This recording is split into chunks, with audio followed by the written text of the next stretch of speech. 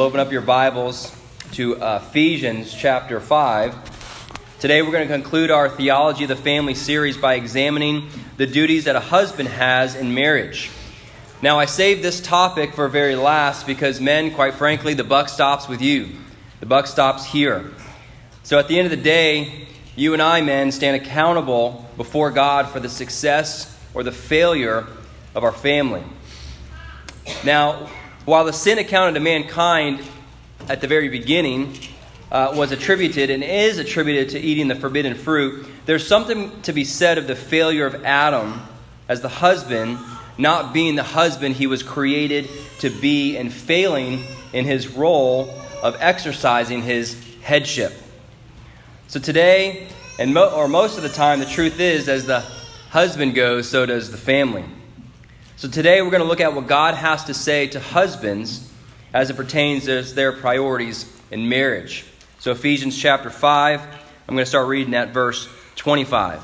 The word of the Lord says, "Husbands, love your wives, just as Christ also loved the church and gave himself up for her, so that he might sanctify her, having cleansed her by the washing of the water of the word, with the word, that he might present to himself the church in all her glory, having no spot or wrinkle or any such thing, but that she would be holy and blameless.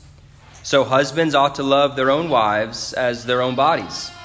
He who loves his own wife loves himself. For no one ever hated his own flesh, but nourishes it, cherishes it, just as Christ also does the church, because we are members of his body. For this reason, a man shall leave his father and mother, shall be joined to his wife, and the two shall become one flesh. This mystery is great, but I am speaking with reference to Christ and the church. Nevertheless, each individual among you is to love his wife, even as himself, and the wife must see to it that she respects her husband." Let's pray together. Heavenly Father, as we return to this vital topic, Lord, of husband's duties in marriage, Lord, I pray that you would speak to your people, that your Holy Spirit would use me as a vessel, God, to speak your word, to encourage us, to equip us, to convict us, to comfort us, Lord. We pray. In Jesus' name, amen. Well, there is a famine in the land. This famine is, by and large, often ignored, but left unchecked will continue to spread like gangrene to the point to where this famine will completely cause the extinction of this vital necessity for the culture. And that famine I'm talking about is the famine of spirit-filled, godly men, godly husbands who love their wives by being the prophet, priest, and king of their home. We have a famine in our country of unmarried men. I shouldn't even call them men because oftentimes they're little boys. We have a famine of unmarried boys that are not prepared and ready to be the prophet, priest, and king of their home. We have so many little boys in our country that are like little limp, wet noodles that can't fight themselves out of a wet paper bag, unable to wash themselves in the Word of God, let alone a wife. They're lazy, devoid of ambition. They have no vision for themselves, no vision to advance the kingdom of God. They're apathetic. They're passive. They're looking for a girl to satisfy their sexual desires, while all at the same time willing to lay down their headship and submit to her. We have a famine in the land, brothers and sisters. And I suppose you could say that we've had this famine since the fall of mankind. The fall of mankind brought us all into a state of sin and misery, and that sin and misery was brought into the marriage. Now, as we saw last week, the sin upon the woman included her struggle and her desire to usurp her husband's role as the head. Well, the curse upon man included both the struggle with labor by the sweat of your brow, but also with the struggle over a wife's submission with a corrupted heart that seeks in its depravity, seeks to suppress and oppress women. Now, throughout most of world history, this distortion in marriage has been on the man's side. An honest look at history finds men suppressing and oppressing women. Just to give you an example, and there are many out there, in ancient Greek world in the first century, women were not even allowed out in public until they were ready for marriage. Before that, in the 2nd century BC, a famous Roman leader by the name of Marcius Cato advocated that husbands who catch their wives in adultery may go ahead and kill her without a trial. But if she were to catch him in infidelity, she could not say a word, because according to him, women have no rights. This type of male domineering and ungodly male chauvinism and abuse permeated many cultures until the recent history. Now in the Western world, the distortion of marriage has now swung on the opposite end of the pendulum. Now it's on the women's side. Feminism has brought our world into an effeminate culture where the corrupt hearts of women seek to be the ones who not only lead, but also oppress and suppress men. This is just as much sinful as male chauvinism. We must reform our views in this area, brothers and sisters. We must reform our views of men in general, both in society and in the marriage. Our text here, Ephesians chapter 5, provides a wonderful and poignant description of what a spirit-filled, godly husband looks like within marriage. And we would do well to give ample attention and study to it. So let's look at our text, Ephesians chapter 5. When you look at the sort of the totality and the overarching principle of a husband's duty to the wife, the overarching duty is love. Husbands are to love their wives. As we see in the text, there's both a general, overarching love that governs the husband, but then also we're going to see that that's fleshed out with particular duties that a husband must provide and how a husband shows his love for his wife. Okay? So again, the overarching principle is a husband is to love, and 1 Peter says to honor your wife as a fellow heir of the grace of life. But then there's also specific duties that a husband is to execute to show his love for his wife. So the first thing we want to look at is verse 25. We see that this love that a husband is due to his wife is unconditional and sacrificial. The love is unconditional and sacrificial. Look at verse 25. It says, "Husbands, love your wives, just as Christ also loved the church and gave himself up for her."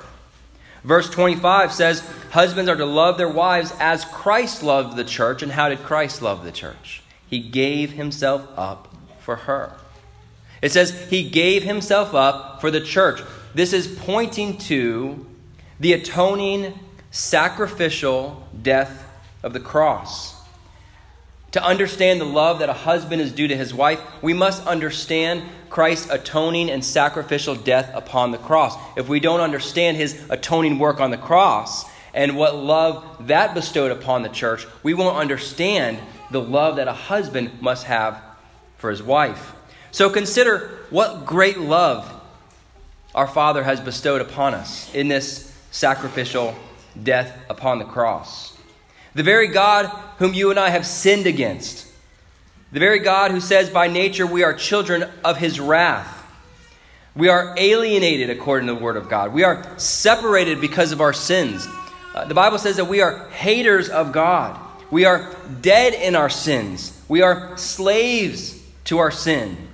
We're not able to break ourselves free, nor are we willing to break ourselves free from our sin because we love our sin. That is the state that God found you in if you are in Christ. You were a slave to sin. You were dead to sin.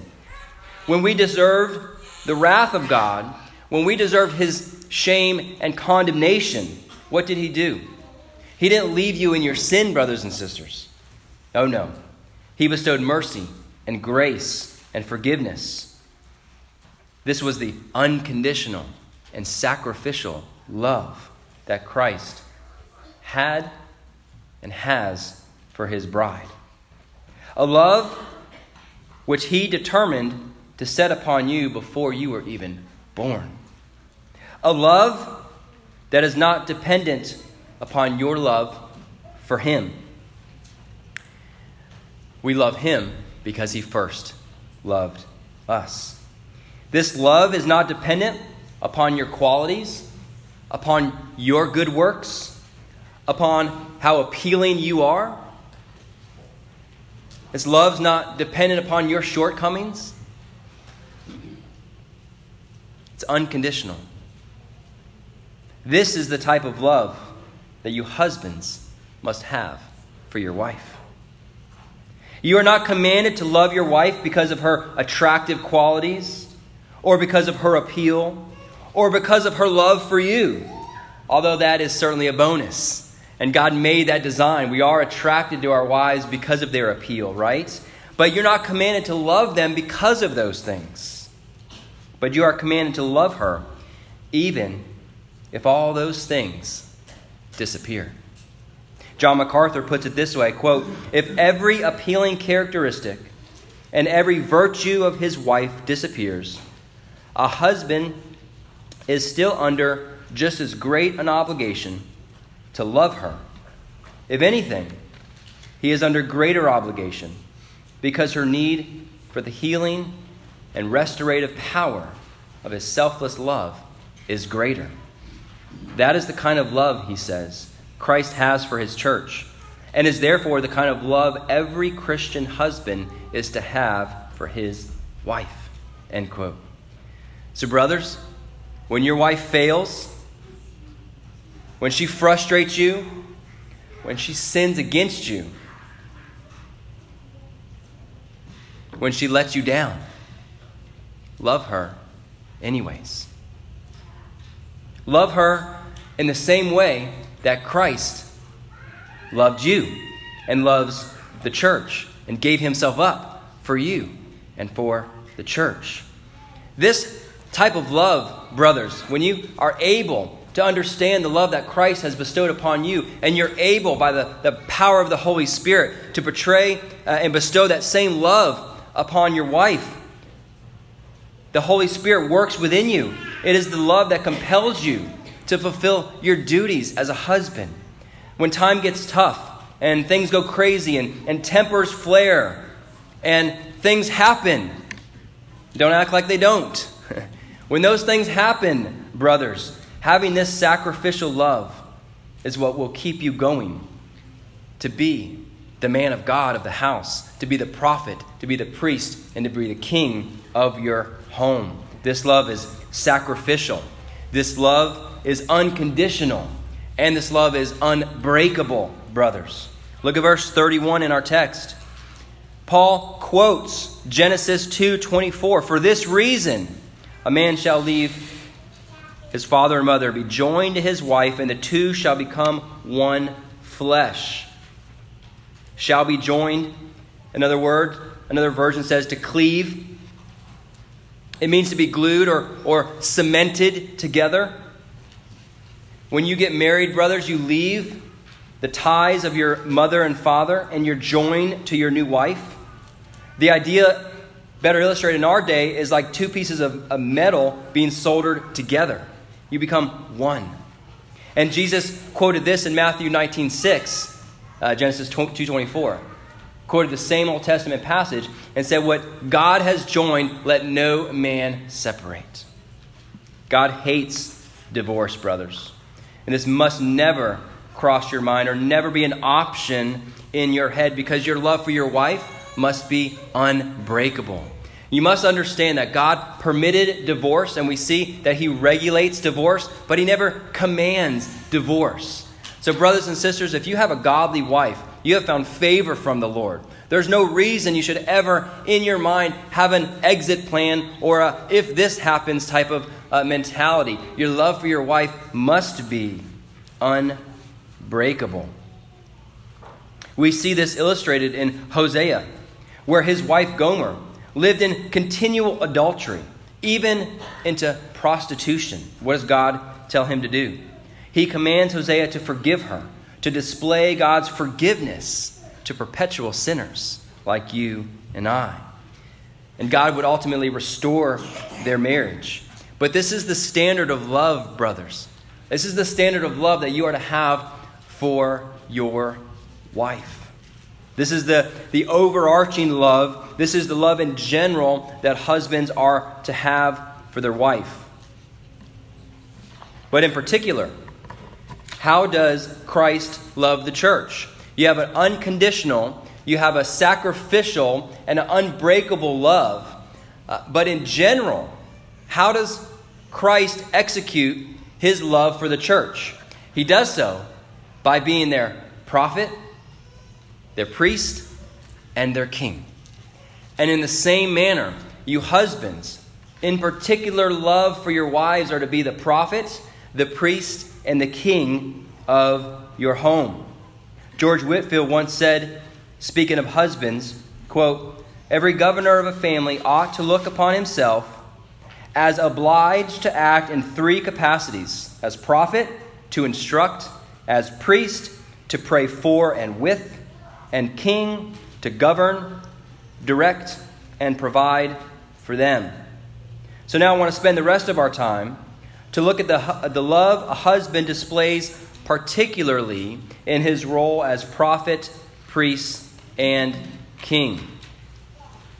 So first, the role of a prophet. Well, what does a prophet do? In the Bible, aside from forth-telling, that's not what we're speaking about here, husbands. You're not to go predict the future, okay? But a prophet, what a prophet does, it acts in a manner where the prophet is speaking to the people for God. Thus saith the Lord. So the husband, as the prophet of the home, is to instruct his wife and children in the word of God. Let's look back at our text here in verse 25. Husbands, love your wives, just as Christ also loved the church and gave himself up for her. What's the next verse say? It says, so that. Now, that word in the Greek is a conjunction. It's very important. It means because of, or since what was just said, here is the conclusion. Here is the reason why. So he's getting ready to tell you the reason why Christ died and gave himself up for the church. Now, we know he gave himself up so that we could be saved, right? Be saved from our sins. But he gives another reason here in the text. Look at verse 26.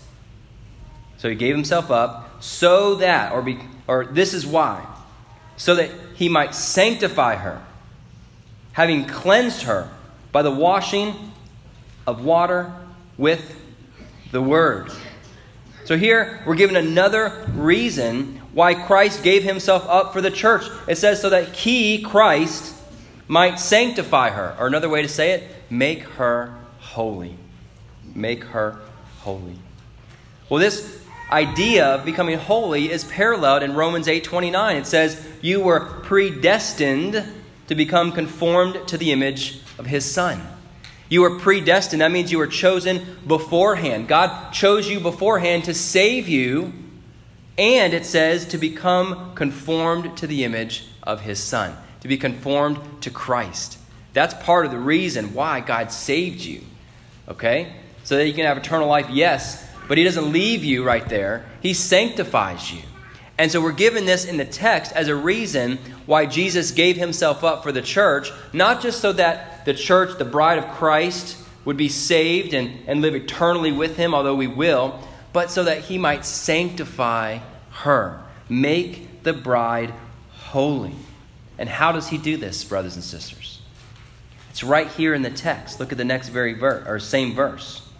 It says, having cleansed her with the washing of water with the word. The word of God is what Christ uses to cleanse his bride, to make them holy, to build them up in sanctification by the washing of the water of the word.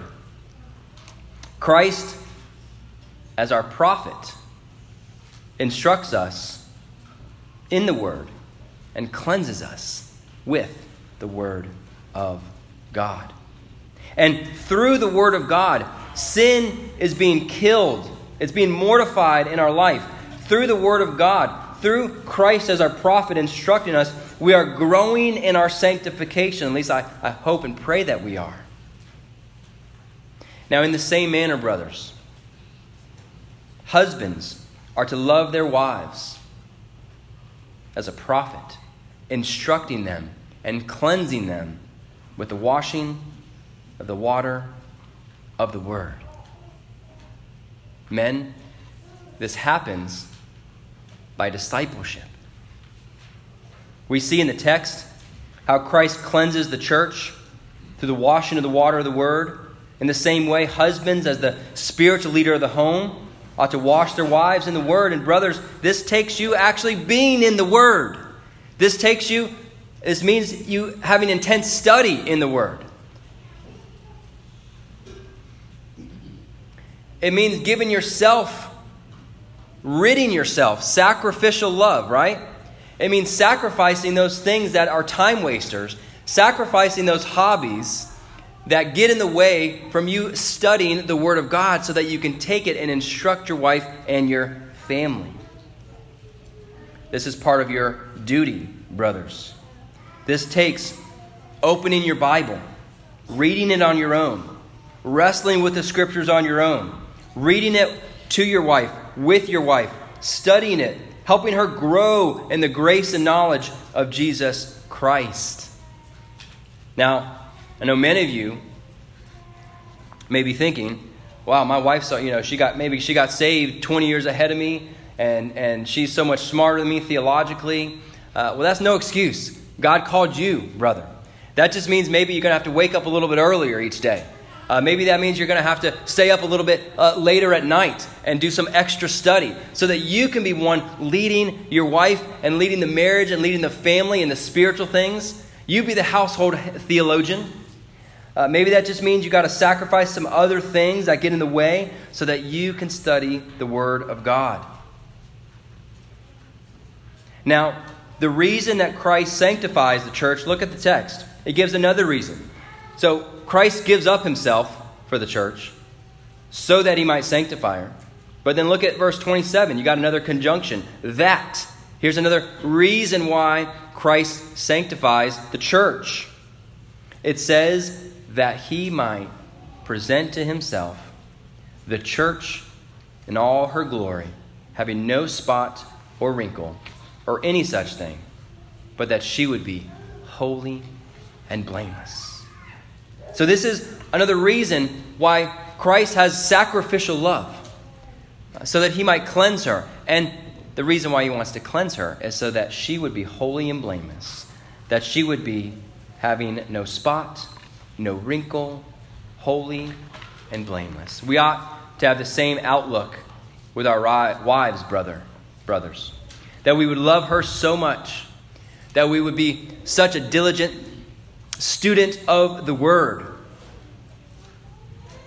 that we would seek to build her up, to support her so that she would have no wrinkle, no spot, that she would be holy and blameless. We ought to work in a manner that we would be the conduit that God uses to make your wife glorious, that your wife would grow in the faith, would mature in the faith. Being the prophet of our homes, brothers, is how we love our wives as Christ loved the church. To be a prophet of your home. Next, husbands are to love their wives by being the priest of the home. And what does a priest do? Priests speak to God for the people and intercede to God for them. That's what a priest does. This speaks to the husband being the spiritual leader of the home, praying to God on behalf of his wife and children, praying for them, but also leading them in going before the throne room of grace. A husband who fails to lead his family in prayer is not loving his wife as Christ loves the church. Jesus is our high priest. We see this in Romans 8:34, that he intercedes at the right hand of God for us. We see this in Hebrews 7:25, that he always lives to make intercession for us. And in the same manner, husbands, we ought to do the same thing. Now, I want to be clear that all believers have direct access to God. And husbands acting as a priest, they are not the priest. So all believers through Jesus Christ have access to God. Okay, so all believers are priestly in that sense. Okay, so don't hear what I'm not saying. But the husband is to act as a priest-type figure in the home. Because he is the head of the home, it is his duty to pray for and to pray with his family. I mean, how unloving of a husband to pray for his own needs and not lift a finger to pray for his wife. And how un-Christ-like for a husband to pray for his spiritual prosperity and not lift a finger to pray for the welfare of his own children. How unloving of a husband to pray for his own sanctification and not lift a prayer for the sanctification of his wife. Husbands, love your wives by praying for them, by praying with them. And next, a husband loves his wife by being the gentle king of his home. By being the gentle king of his home. Now, what do kings do? Well, kings govern, they provide, and they protect. They govern, provide, and protect. Christ is our great king, amen? He governs the church. He provides, and he protects. Therefore, a husband ought to love his wife as Christ loved the church and be a gentle king in his home as Christ is our king. Husbands ought to govern their home with love, with care, seeking for the good of their family as a good king does, like King Jesus does for his servants. Kings govern, they rule, but they also provide. Christ in his divine providence provides for the church, meeting their physical needs. In the same way, a husband also ought to provide for his family, for his wife, for their spiritual needs. Look back at our text here, verse 28. It says, "So husbands ought to love their own wives as their own bodies. He who loves his own wife loves himself. For no one ever hated his own flesh, but nourishes it and cherishes it, just as Christ also does the church, because we are parts of his body." That last part, because we are part of Christ's body, he nourishes and tenderly cares for us. Now in the text, you see there's two words. In the NASB, it says, but nourishes and cherishes it, talking about your body, just as Christ also does the church. The word nourish in the original language speaks to meeting the physical needs of a person. And then he uses another word, cherish. This word cherish speaks to the careful and diligent care for another. It's used only one other time in the New Testament, 1 Thessalonians 2:7, where Paul said, "But we prove to be gentle among you as nursing mother tenderly cares." That word, tenderly cares for their own children. It's the same word in the Greek that Paul uses here in Ephesians chapter 5. You know, the idea in the text is that, brothers, you and I don't forget about our own physical needs. You don't forget about brushing your teeth. You don't forget about taking care of your body. You don't forget about feeding yourself, right? You don't forget about the physical necessities in your life. And in the same way, husbands ought to love their wives by being the provider of their home. And MacArthur puts it succinctly here. He says, quote, "To nourish a wife is to provide for her needs, to give her what helps her grow and mature in favor with God and man. To cherish her is to use tender love and physical affection to give her warmth, comfort, protection, and security. Those responsibilities are primarily the husband's, not the wife's. As Christ provides for his church, so the husband provides for his wife and family." End quote. So a husband provides for his wife because she is one with him. They are one flesh. And this is the same way that Christ provides for the church, because it says there in verse 30, we are part of his body. You and I are part of the body of Christ, brothers and sisters, and Christ provides for you because you are part of his body. Brothers, in the same way, your wife is part of your body. You are one flesh with your wife. How wrong of us to neglect the physical and the physical necessities that for our wives. 1 Timothy 5:8 says, "But if anyone does not provide for his own, and especially of those of his own household, has denied the faith and is worse than an unbeliever." This idea that a husband is to provide for the physical necessities, for protection, for comfort, for security, warmth, tenderly care for his wife. This necessitates a man who has a strong work ethic, a man who is not lazy. And that's one of the things that we're missing in today's culture. We got a bunch of young men who are just lazy. They have such an entitlement attitude. They don't want to work hard. They want everything given to them. They don't know what it's like to work hard, to get their knees dirty, and to get out there and to get it done. And we need to teach our young men, our boys, how to be men in this area, how to be providers for their families when they grow up and find a wife. So a king governs, provides, and also protects. Christ is our king by protecting us. He is our shield. Amen. He is our defender.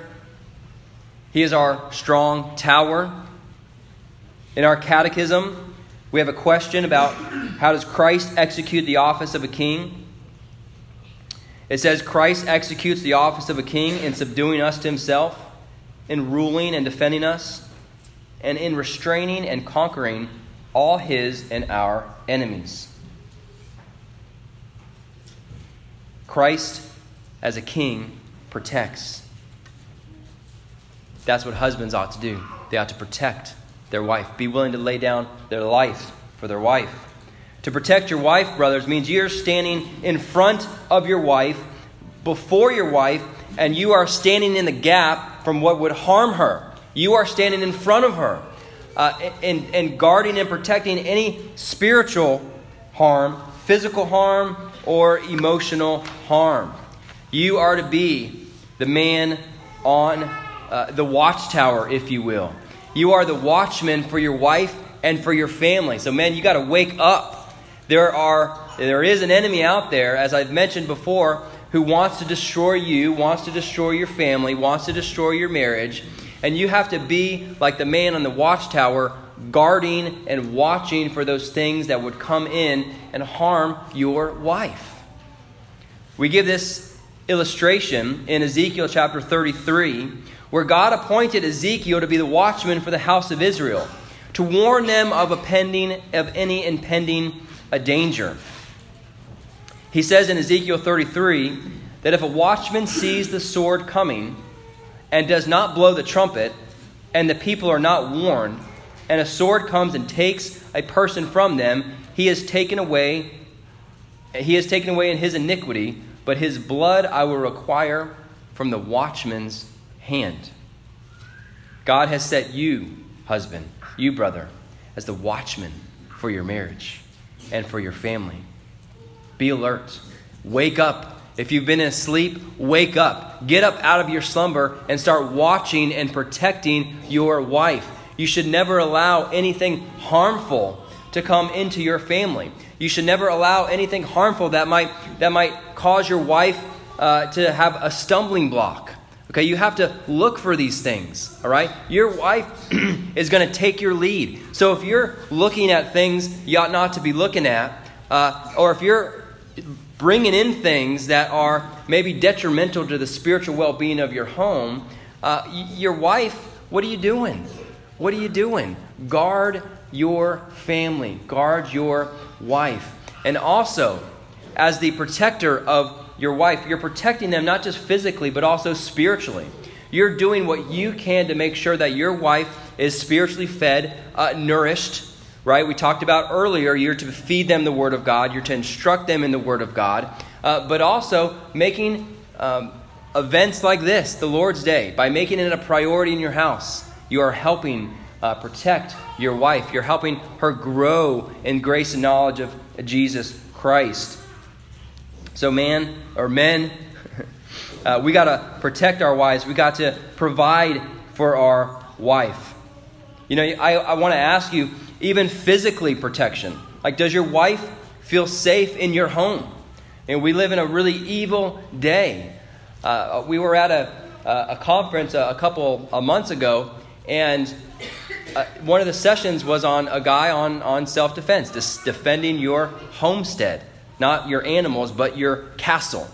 And there's great knowledge in there. And you know, he's grown up, a Christian guy, growing up his boys, men's, learning how to handle weapons early, how to protect, how to use them safely, but also to protect. And one of the comments it just really hit the nail on the head. You know, one of his boys asked him one time about, this guy always carries a weapon. And he was like, well, Daddy, these other men, they don't carry weapons. Like, who's going to protect their family if something happens? And he goes, well, son, I guess they're just hoping some other dad's going to protect their family, right? And so it solidified for me that me as the king and the provider and the protector of my house, I need to protect my family at all costs. So, is your home safe? Okay, are you one who can protect your family? I'm not trying to scare anybody, but we do live in a very evil day. We live in a day that when you speak truth out in the culture, in whatever aspect, you are often, targeted. And so I just want to ask you, men, do you know how to protect your home in that area? And if you don't, take steps to get to the point where your wife feels safe at home. So we got to man up in this area. We got to be the prophet of our home. We have to be the priest of our home.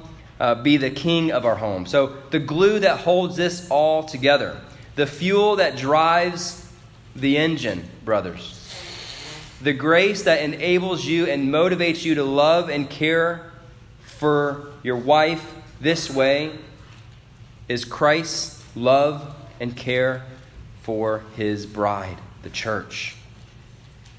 You hear that?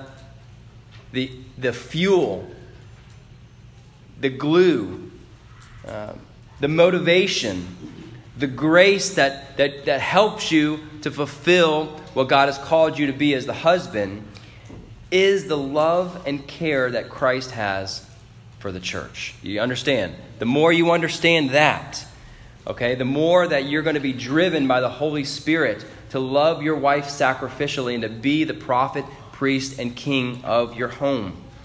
But if you are not a recipient of God's grace and have never been forgiven and received the love of God through the person and work of Christ, you have no grace in you, brother, friend. You have no grace in you to be able to love your wife in this way if you have not experienced the love of Christ yourself through the forgiveness of sins.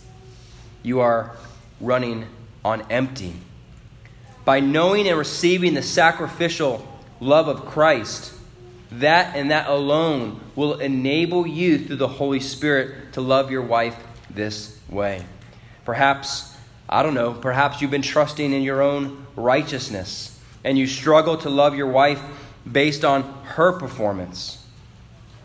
Maybe that's the way you view God, because you view him as his love for you based upon your performance.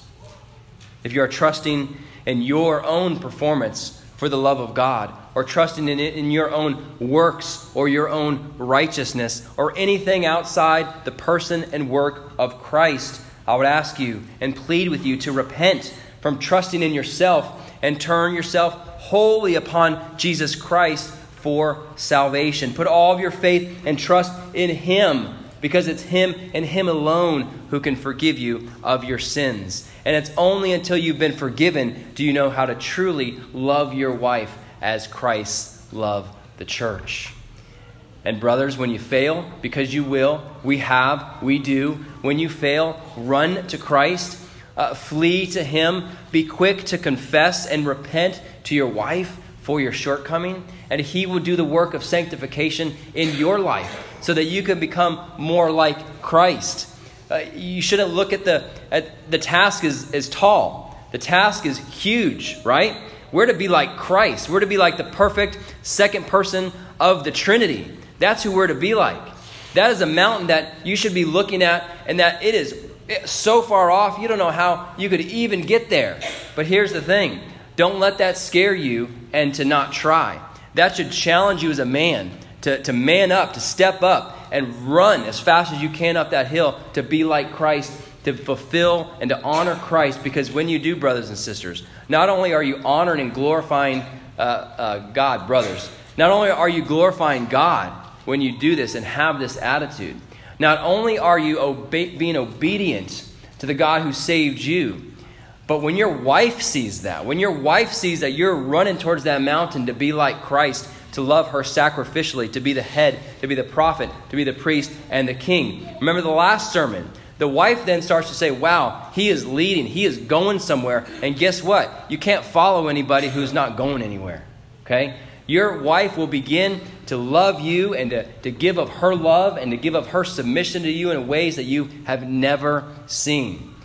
So brothers, seek Christ, and may all of our family relationships, whether it's the husband, whether it's wives, whether it's children, may we all honor Christ. May our families become like little churches where the gospel is centered, where although we're imperfect, the world sees us growing in grace. The world sees a family that's imperfect, yet they love one another.